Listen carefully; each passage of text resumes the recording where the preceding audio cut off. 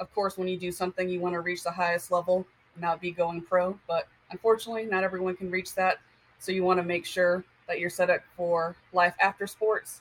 And I think just having this community and having this conference, you can hear from people who have done it high school, collegiate, pro, all three phases, and now are very successful. And whether that's working as an entrepreneur, working tech, sports, and whatever other industry, just for those young athletes to hear that you can do this. I did it. There is life after sports.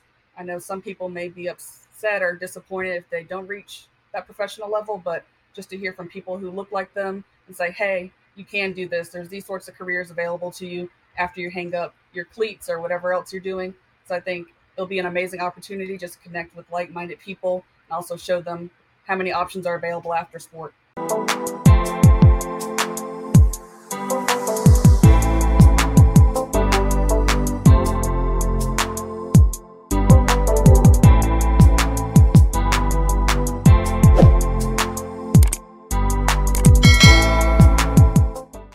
What's going on, everybody? Welcome to the Athletes Unite Conference podcast.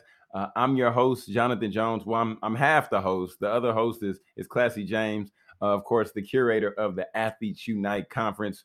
And we gotta make mention of her.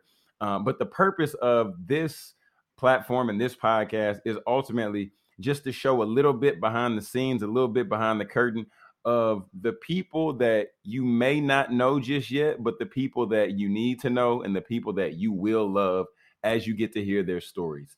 But that's why you got to make sure that your butt is in Atlanta, July 15th and 16th, to make sure that you get to meet these individuals in person, get to connect with them, and get to build your network and really learn more about business, entrepreneurship, life after sports, all of the things, right? All the things. So without further ado, let's go ahead and shout out this episode's sponsor. Shout out to Chick-fil-A, man. Shout out to Chick-fil-A, because Chick-fil-A really believed in the mission.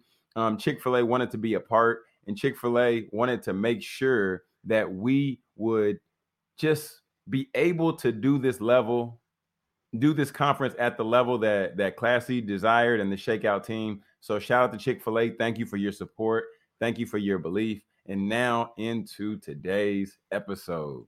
All right. So we're gonna dive into today's episode with the young lady who's a former Division I athlete at the University of Oregon. Woo, woo, go Ducks. She currently works at Turner, and she is the founder of the Collaborative. Without further ado, Miss Sydnee Walker, welcome to the Athletes Unite Conference podcast. How are you? Thank you for having me, Jonathan. I'm doing well. How are you? I'm good. Glad to have you on. It's just cool to have you on. And one, I wanna dive in a little bit before we go any deeper, and I want to learn a little bit more about the Collaborative. Talk about the Collaborative and what you do with the Collaborative. Yeah, so I'm the founder of the Collaborative, which is focused on connecting the sports and entertainment industry with journalists and PR professionals via Zoom fireside chats. I launched this in 2020 during the pandemic. I was thinking, what can I do to pass time? So I thought it'd be a great idea to have these seasoned veterans in the industry connect with students and young professionals and just kind of give them advice and sit in on our sessions.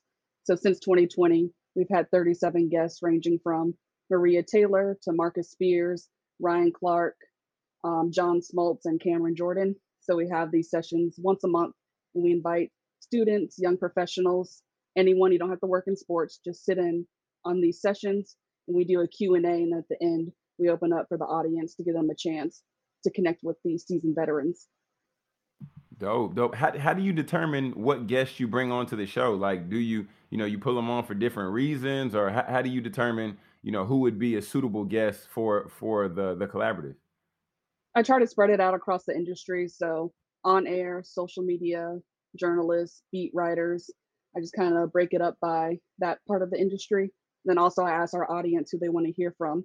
A lot of our guests that attend are interested in sideline reporting, so I do a lot of on-air talent. Then I also try to get former and current athletes, just so people who are interested in different aspects of sports can hear from people who've played it and transitioned to media and stuff like that. I love it. Especially love the diversity and just covering a wide range of topics with different individuals, because of course, with diverse experience, allows you to relate to a diverse group of people. So I think that's really dope. And I think, having these conversations is something that begins to open the door for opportunity, right? For the young student or the young professional, whoever might be wherever they are, for them to catch a couple of gems and for them to see how they can take what they know and how that can ultimately be applied into them potentially moving forward into these areas. So good job, Sydnee. Good job. Thank you. Appreciate it. Yeah. So Sydnee, I'm curious just to hear just a little bit more about your background. Like talk about what it was like competing at the University of Oregon and what sport did you play, just so the people know. Yeah, so I did track and field at the University of Oregon. I threw hammer, and everyone always asks for my story, but it's not that special. It's kind of funny. I played volleyball and soccer my whole life, and then my junior year of high school, I was tired of playing club volleyball, and my mom found this throwing camp nearby in Georgia. So I was like, I'll check it out. I had heard of shot put and discus, so I thought I would throw that. But when I got to the camp, the coach said, "You'd be really good at hammer." And I had no clue what hammer was, but I just started throwing it, and I picked up really fast. And then college coaches started calling me, and I took a few visits. And when I got to the University of Oregon, it felt like home because I already knew I wanted to pursue a career in journalism. And they had the best track team in the world and an outstanding journalism school. So I thought it was the best of both worlds. And I ultimately ended up committing there.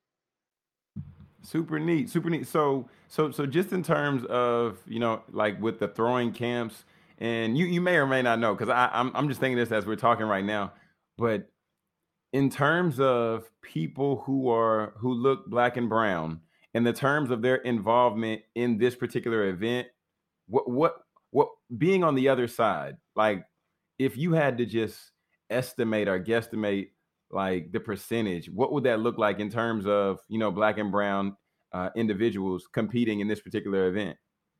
Probably 5% or less. It's a very rare sport. And that's also why it was pretty easy to get a scholarship because you don't see too many people walking around throwing a hammer.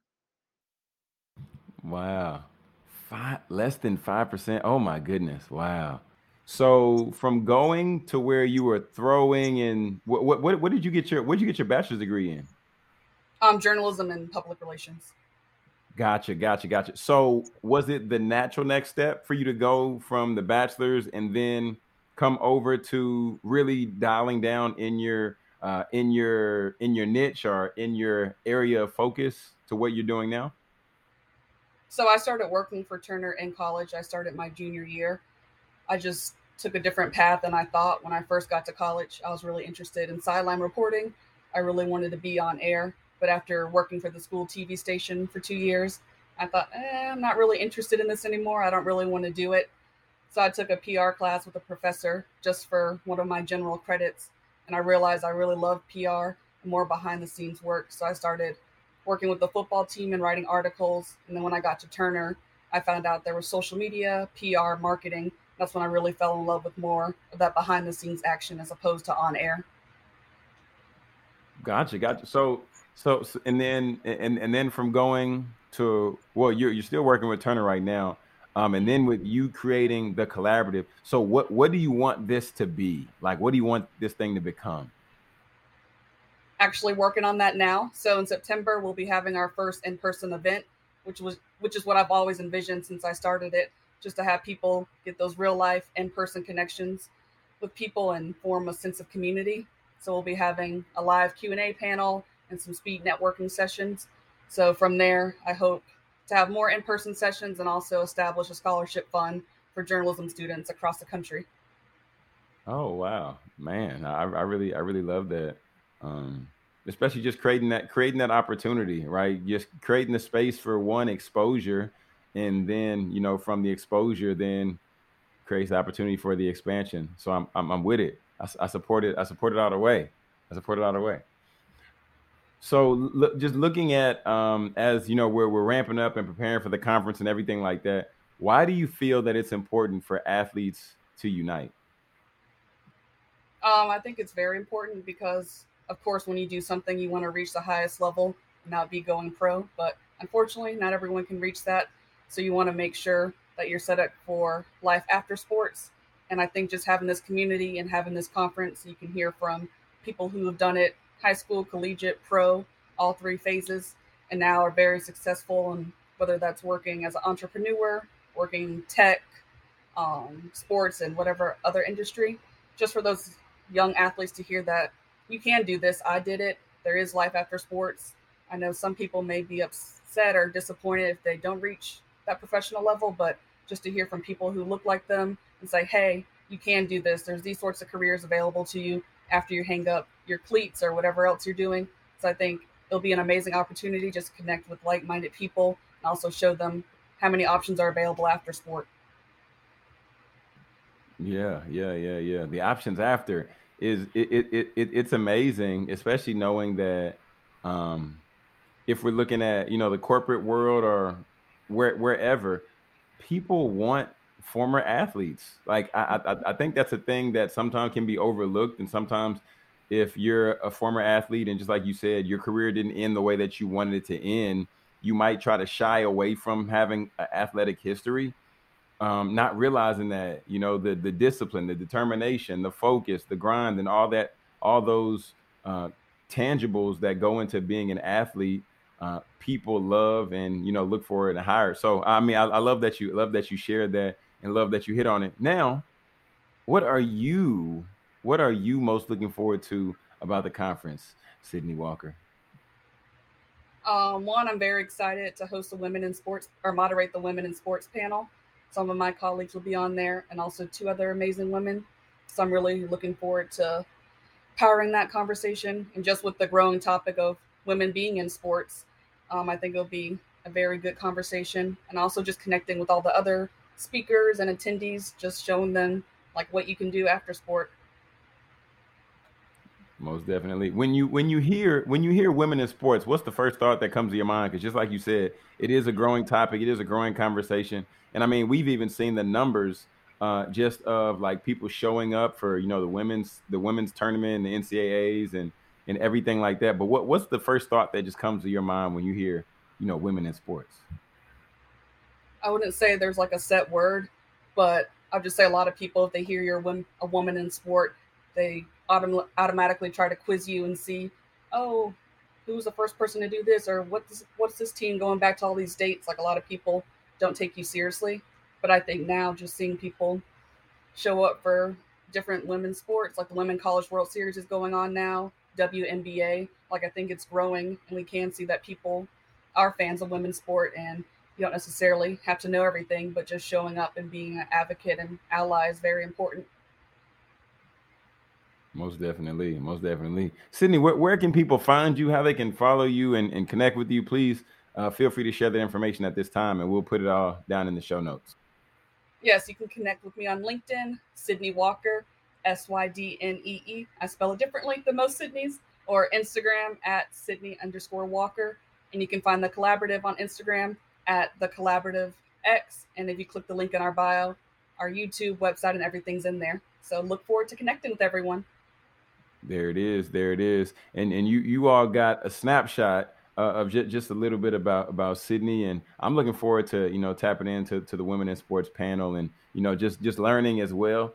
And everybody else out there who's listening, who's following, one, make sure that you follow and connect with Sydney on social media, but then make sure you connect and follow her at the conference, okay? So that you can tap into the panel and learn more there as well. We're going to have the links just down below so you can get access to how you can grab your tickets. And we still have a few free tickets still looming around, so make sure that you use the promo code and the link down the show notes. But if you want to follow the conference, you can follow Shake Out LLC on Instagram. And there we have, the latest updates and everything like that. And as well as you can follow the co-host of this show, Miss Classy James, who on Instagram is just Classy, ClassieJ on Instagram. Yeah, on Instagram. But until next time, everybody, thanks so much for listening. Thanks so much for tuning in. And this is the Athletes Unite Conference podcast. I'm one half of the host, Jonathan Jones. And until next time, we will see you really soon.